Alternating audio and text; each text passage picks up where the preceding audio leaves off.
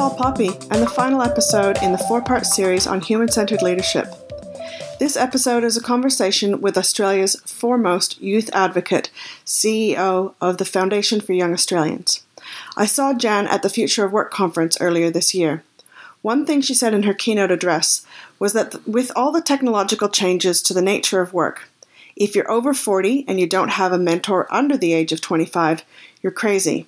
And this highlighted the idea of reverse mentoring. And she also spoke about what she calls the new work order and the National Enterprise Skills Strategy. Many of the skills that Jan talks about as enterprising skills are part of what I include in human-centered leadership skills and mindsets. In our conversation, we talked about the 3 currencies of leadership and why thinking about how prepared we are for the future of work is important for the education system now. She shares what she thinks is the most powerful trait of a leader and the biggest drivers of change. And just as a note, she uses US politics as an example here, and at the time of our interview, Bernie was still in the running. And talking about the spectrum of leadership styles, Jan also uses her favorite poem to understand key aspects of leadership. Here's our conversation from the FYA office in Melbourne.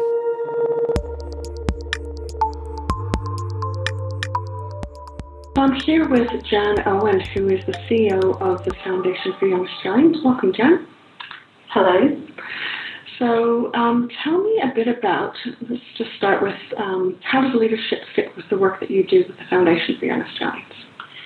So I think about leadership in 3 ways, and driven particularly by context. So I think about leadership in terms of currencies.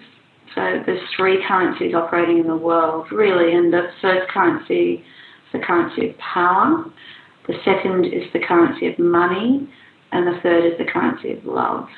And I work from a sector that actually our currency is love. So we work with people, we co-design and co-create with people, whoever the people are that we're working with. In our case, it's young people at FYA. And we're all about co-creating and co-designing solutions to, big challenges, whether they're in communities or at a global level. So, but in order to operate through that currency of love, it's incredibly essential to know about the other currencies and how they operate. So how does the currency of money and how does the currency of power operate, and why do people operate in those currencies? For power, you want influence primarily is what you're looking for through power. And through money, you're looking to obviously get self-rewarded financially, particularly, but also to use money to either, spawn other ideas or opportunities or to gain influence. And in the currency of love, you're trying to bring people together, and in fact, the more that you can bring people together, the greater that currency is, actually, because it has power when it has mass behind it, particularly in terms of numbers of people. So I think about those currencies a lot, and I think about context and that we move within those currencies all the time. So, the context of working with politicians, as I have to do, is I have to know what their currency is in order to be able to work with them and achieve things that we might both want to achieve. Of course, society has all those 3 at work all the time and must, because without those 3 currencies, we don't have a functioning, happy, healthy society. Excellent.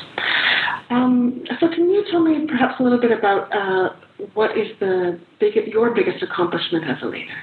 I think my biggest accomplishment as a leader has been multiple. I'm a very slow learner, and so I've had to learn lessons over and over and over again. And I think my biggest accomplishments are twofold. One, when I've kind of had to get out of my own way, when I've been fixated on a particular solution or answer to a problem or even opportunity. And in fact, I haven't exercised kind of the principles of leadership, co-leadership and co-design that I really believe in, and collaboration to get to the best. And I've had to get out of my own way that's been a massive leadership lesson for me, because I'm entrepreneurial and because I'm driven and because I can kind of future sense stuff, doesn't mean that I actually know how to get there. Mm-hmm. And so that process of letting the right people lead the right solutions and the right execution to big ideas that you have is absolutely essential. And the other one is, the humility learnt from failure. We have a term in FIA called #Flourning, which is, failing while simultaneously learning or fucking up while simultaneously learning, depending how bad it is. And it's well used around here. But it is that idea of there's humility, but there's also, your greatest learning comes out of your greatest failures, Absolutely. So I think that's important. And the third one is my favourite poem of all time is Rudyard Kipling's If. And in part of that poem, he talks about, you must treat success and failure as imposters both. Mm. So they are not you. They are not who you are. Not actually what you do. And so success and failure are both imposters in your life. And I think about that often, that poem. Because in the work that we do, we have huge successes and huge failures.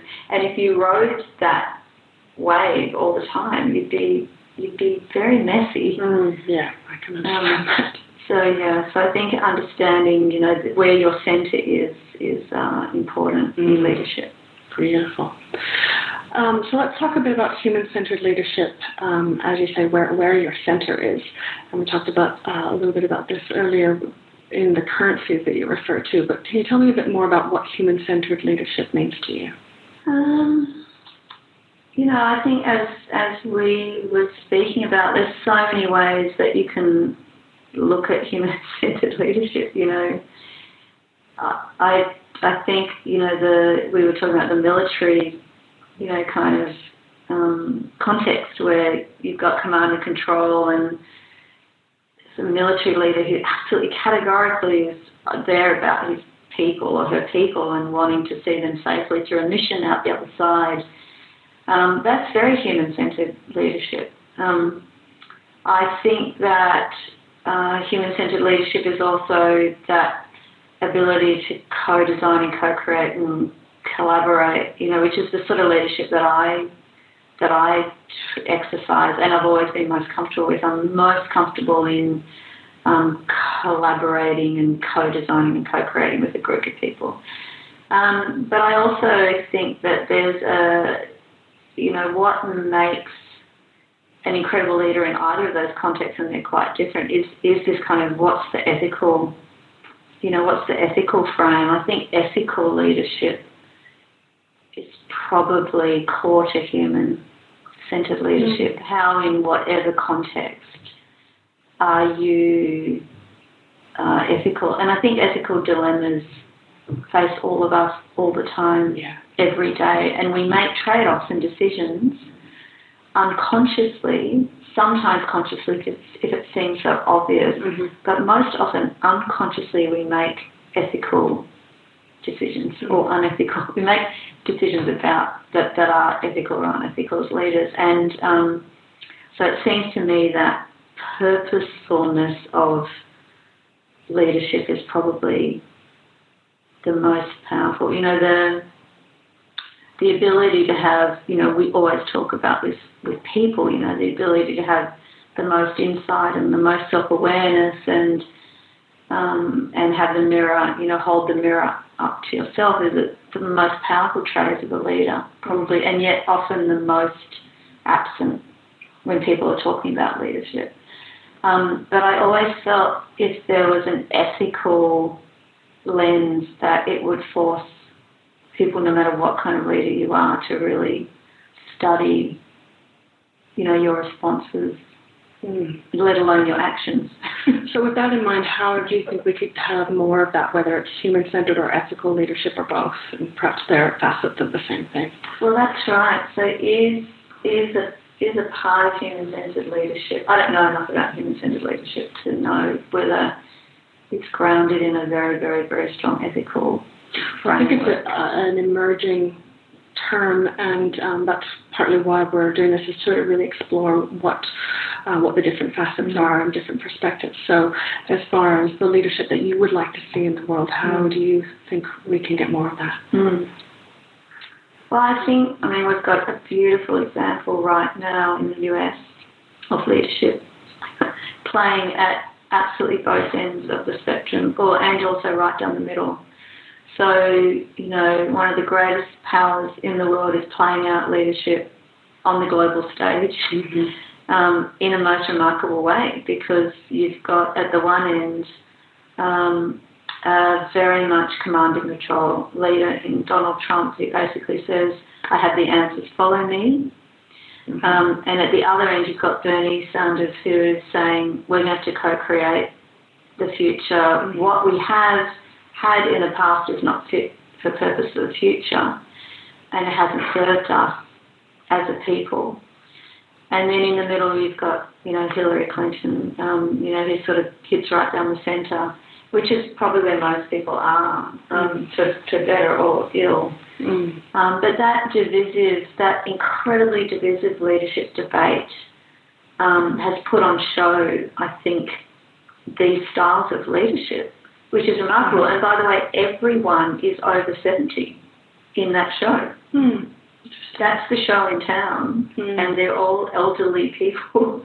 So with that in mind, which is interesting. Yeah, because we've got, obviously there are people in, whether it's positions of leadership in whatever currency or facet of society that are, elders in our society, and then we have these new generations that are coming and changing the landscape, really. So tell me a little bit more about what you see there and what's needed. Well, I think it's very, very, very interesting which of those leaders, would-be leaders, have had flocking to them. And lots of young people have flocked to Bernie because of this idea that the old systems aren't fit for purpose and they haven't served a current generation, and that a current generation of young people are being screwed by the old system. That's really interesting, and that's, he's had a huge, huge wave of young voters. So clearly it's not really about age in that sense. They're not sitting there saying we're voting for granddad. Yeah. They're saying we're voting for a different set of ideas about a future. And there's no doubt in my mind that young people are extremely aware of the global environment in which they are living now. They are connected to it clearly in all ways, in every way. They can find out any piece of information they want about it. What they don't see is a kind of a roadmap of solutions. And so the result of that is a sense of distress leading through to disenfranchisement and everything in between. And that's partly why we've got a global mental health epidemic in young people, because if you can't see a way that you can create a path where you have some kind of control over what's happening or contribute to change, then it's very hard to see where you fit in the bigger scheme of things. So I think young people know that there are global issues that need different solutions. I think they want them. I think they want to be part of the solution and part of the answer. And they also know that, in our own backyard as well, just really basic things like getting a job, getting access to a house, the great Australian dream. The only thing we've ever promised anybody in this country is that you'll have a piece of dirt to call your own. That's it. Yeah. That's the beginning, middle, end. So that is unattainable. A job or youth unemployment and underemployment is an all-time high. And young people are now, through our research, coming out out of school and out of university without the skills required for the new work order as we describe it. Yeah. So, let's talk a little bit more about that in terms of what you see is needed and what our current leaders need to be considering in order to have a future that's a bit more desirable than looks like we might be heading toward. Well, I think current leaders are being asked to do two things, and this is two things simultaneously, which is quite hard. One, they're being asked to try to understand what the future might look like, what the drivers of change are, and where we, for instance, as a country like Australia, could set our sail, chart a course that would take us from a resource-driven economy that we've had for 30 years, where we just flogged stuff out of the ground and sold it to people, through to a very different, a 21st century economy, which is about innovation, less about knowledge and skills, although that's part of it, but more about the application of those knowledge and skills and a way of thinking. And then the second thing we need politicians to do is not just, or leaders, any leader actually in any institution, organisation or politically, not just chart that course, but also then to help people transition. And so how will we help existing workers transition into the new path that must be, in the new course that must be charted, but also what are we doing right now for a generation coming through and into the workforce? What will they need as a very different set of skills and capabilities into the new work order, which looks like being driven by, globalisation, automation and collaboration, three big global drivers of change in the world of work. So can you tell me a little bit more about what you see is needed, perhaps from a policy perspective, for leaders in that realm? What's needed? Yeah. So one of the things that we're really interested in is seeing how, if we know that there's a different set of skills and capabilities and they're well articulated now, we call them enterprising skills. They are things like, digital literacy, financial literacy, creativity, innovation, presentation. There's a whole list of them. There's 20 of them. They're well articulated, well researched internationally.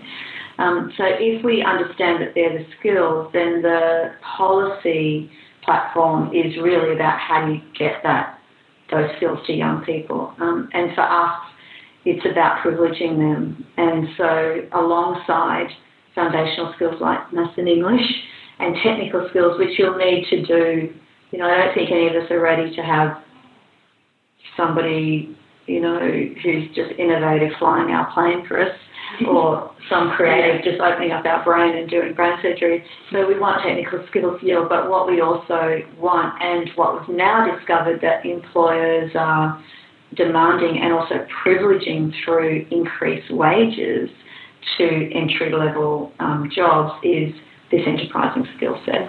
And then the last part of that puzzle is, if a 15-year-old today is going to have 17 jobs in 5 different industries, then career management becomes all important, because it's not about stepping out of school and transitioning to a job. It's now about many jobs across a lifetime.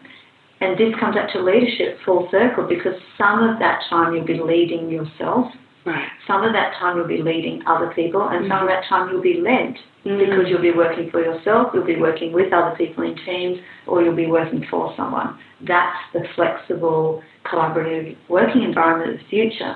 And so in that context, everyone's going to need to have the skills and capabilities around leadership. And they're going to need to think about it and define, to your point about human-centered leadership or ethical leadership, they're going to need to define, what is my leadership practice, what is my leadership craft, what is it that I want to learn and understand, what is the best reflection of me as a leader. Of course, no one leader, no two leaders are the same, but that will be worthy of some study and time and also practice.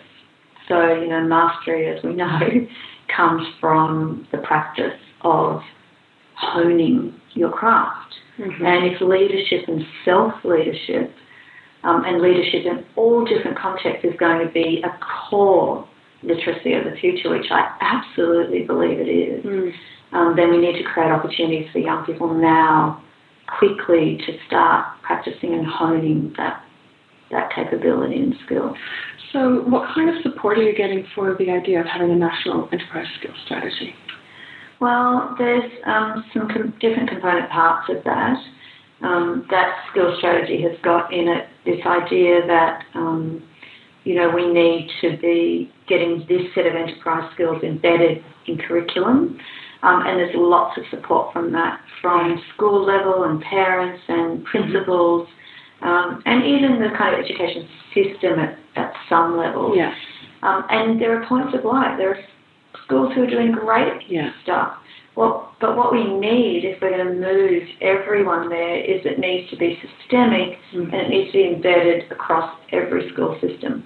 What's great is that we have a national curriculum that can house that. It's a vessel in which it can hold a lot of different ideas, and so enterprising skills can be held and embedded within the curriculum. But the next step is to ensure that it's in the DNA of young people, which means it has to be, as I said, practiced and built in and honed across many, many, many years. Yeah, starting early. Starting early, go hard, go early is the mantra. The second part of that enterprising skills strategy is that everything that we know about learning today in the 21st century, the best learning is immersive. Yeah. So you've got to practice. So, we have programs like $20 Boss at FIA where with our partner NAB, for a term, young people get $20, a real $20.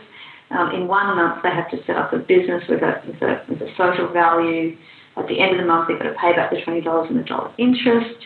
And in that time, they can join forces with their $20 with other students in the classroom. They can go it alone. They can do anything.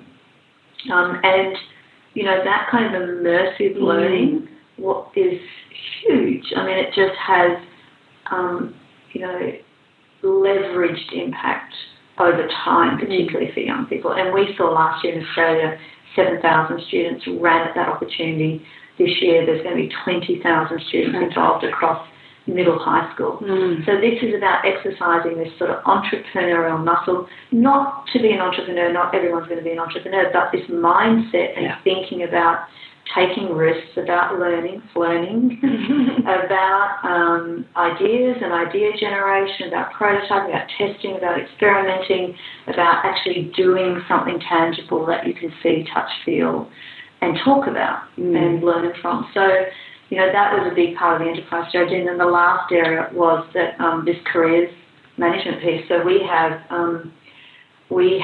again a careers management system in Australia, careers advice, that was created to help you go from A to B, maybe C if you had to. That's no longer relevant. Yeah. So we need a very different career advice system. And we need to get information. So, parents, teachers, students don't know what the future world of work will look like. Yeah. Not the jobs or how it's going to operate. So those two things are dramatically different to anything that a 15-year-old today's parents or grandparents went through. So they can't really advise them necessarily, and so information is key. Yeah, absolutely. Well, we've covered a lot, and I'm going to draw it to a close with a little bit more of a personal question. Tell us about an experience where you changed yourself to improve your own leadership. That's a good question. Well, the opportunity to reinvent yourself when you go to a new job is always, a gift, really. And so I think that in every new venture that I've started or every new job that I've started, mostly it's been startups because I'm kind of an entrepreneur. But I think in every time that I've moved, I've used that as an opportunity to absolutely kind of draw a line in the sand, spread out the blank sheet of paper and think about what I want to be, who I want to be and how I want to be, based on, we are only the sum total of everything that's happened to us in our lives. Yeah. So kind of bringing past to present, but then being able to think in a really, really different way about what is it that I want to take in the future. And I think the ability to reinvent yourself through, and I've done it in every new job I've been in, but it's a conscious process. And I think, you can tumble on and tumble into the next thing and the next thing and the next thing, particularly if you're an entrepreneur and working for yourself, but also in big organisations, you get moved around and you can just find yourself in the next team and the next desk and the next. But I think the ability to consciously draw that line in the sand and say, I want to understand everything that's happened to me till now, and I want the opportunity to reinvent my leadership and improve my mastery, and to see it as a journey of mastery. It's very hard. I mean, entrepreneurs, very hard. Mastery is very hard when you are kind of a jack of all trades and master of none. It literally says that. It literally says that. And so to understand mastery in some areas of entrepreneurship, like leadership, because leadership is core to any role, as I've said, and in the future, in whatever context, is something that I think is really, I don't think I'm there yet. I don't think I've arrived by any stretch of the imagination. I'm sure I'm still going to be exploring when I'm 80. But I think it is about the ability to reinvent and reimagine yourself as the next leader that you want to be. Beautiful. So you've touched on this a little bit in my last question already, but what would you say to our listeners about, in terms of becoming or increasing their own human-centered leadership? What would you suggest? What advice would you have? Well, I think the focus on human-centered leadership should be on human. Sounds strange and obvious, but only because I think if I was to really think hard about human-centered leadership, which I haven't until now, I would think about a few things. I would think about common humanity and what brings us and binds us all together is one of the most powerful traits of leadership. I would think about humility as being human and vulnerable, vulnerability and humility. I think which are two separate things, but they both end in ILT. But they're very linked. I think humility and vulnerability are very linked, and I think that Brené Brown's work, which is some of my most favourite work in the world on vulnerability, hit a nerve at a time where I think we were people were trying to tough it out in the world of business and politics and even community. So all the literacies, of power, love, and money were all being challenged. And I think she brought vulnerability into that space that allowed everyone to breathe a little bit. And so humility, vulnerability, common humanity, and then I think about co-creation and co-design. The future is genuinely going to be very, very, very different. And it will either happen to us or we will step up and co-design and co-create it. One of those two things will happen. But I genuinely believe that we have choices about what the future looks like, but only if we step into it. And with that kind of leadership, human-centered leadership in the ways that I've described it, I think that all those traits would be would help make the right choices. Jen, thank you so much for taking the time to talk with us today. I'm really looking forward to hearing the kind of responses to the ideas that you've raised here. So thanks again. Really appreciate it. Thanks for having me. Some of the things that stood out for me in this conversation were the FYA concept of flearning, a recognition that the best learning comes from failing or fucking up, and the importance of having our own leadership style, our self-leadership, leading others and being led, and that we can all have our own style in each of those. I loved the key principles that she holds dear: design, co-design, and collaboration. And I like how she brought an ethical lens to the inquiry around human-centered leadership. And that for her, it's about a focus on our common humanity, what binds us together, humility and vulnerability instead of toughing it out. I really admire Jan's leadership style, She has a calm presence with a deeply grounded passion, and her organization has done so much fantastic work with young people, and the research that's gone into things like the New Work Order is brilliant. Such an important piece of advocacy work for the future, and as she named it, the choice that we have about our future. It will either happen to us or we will co-create it. It's up to us. It's something for us as a society to step into. By way of an update, FYA recently released a follow-up report to the New Work Order, looking at a big data analysis of 2.7 million job ads in Australia over 3 years, and found, for example, that the demand for critical skills has increased by 158%. This report, The New Work Mindset, talks about job clusters instead of one dream job. To find out more about Jan Owen and the Foundation for Young Australians, find the links in the show notes on tathrastreet.com/podcast and look for episode 4. I also invite you to check out tathrastreet.com/book for pre-sales on my book on human-centered leadership.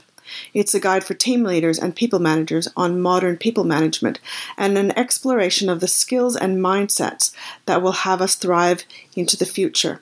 Many of the skills Jan mentioned are chapters in the book. This is the final episode in the series on human-centered leadership, but of course we'll explore this theme in upcoming interviews as well. Some of the highlights from upcoming episodes include a discussion about purpose as a foundational principle in our work in business and in groups with facilitator Simone Mouse. I speak with Jessica Watson, who was the youngest person to circumnavigate the globe as a solo sailor, and what the experience has taught her about leadership.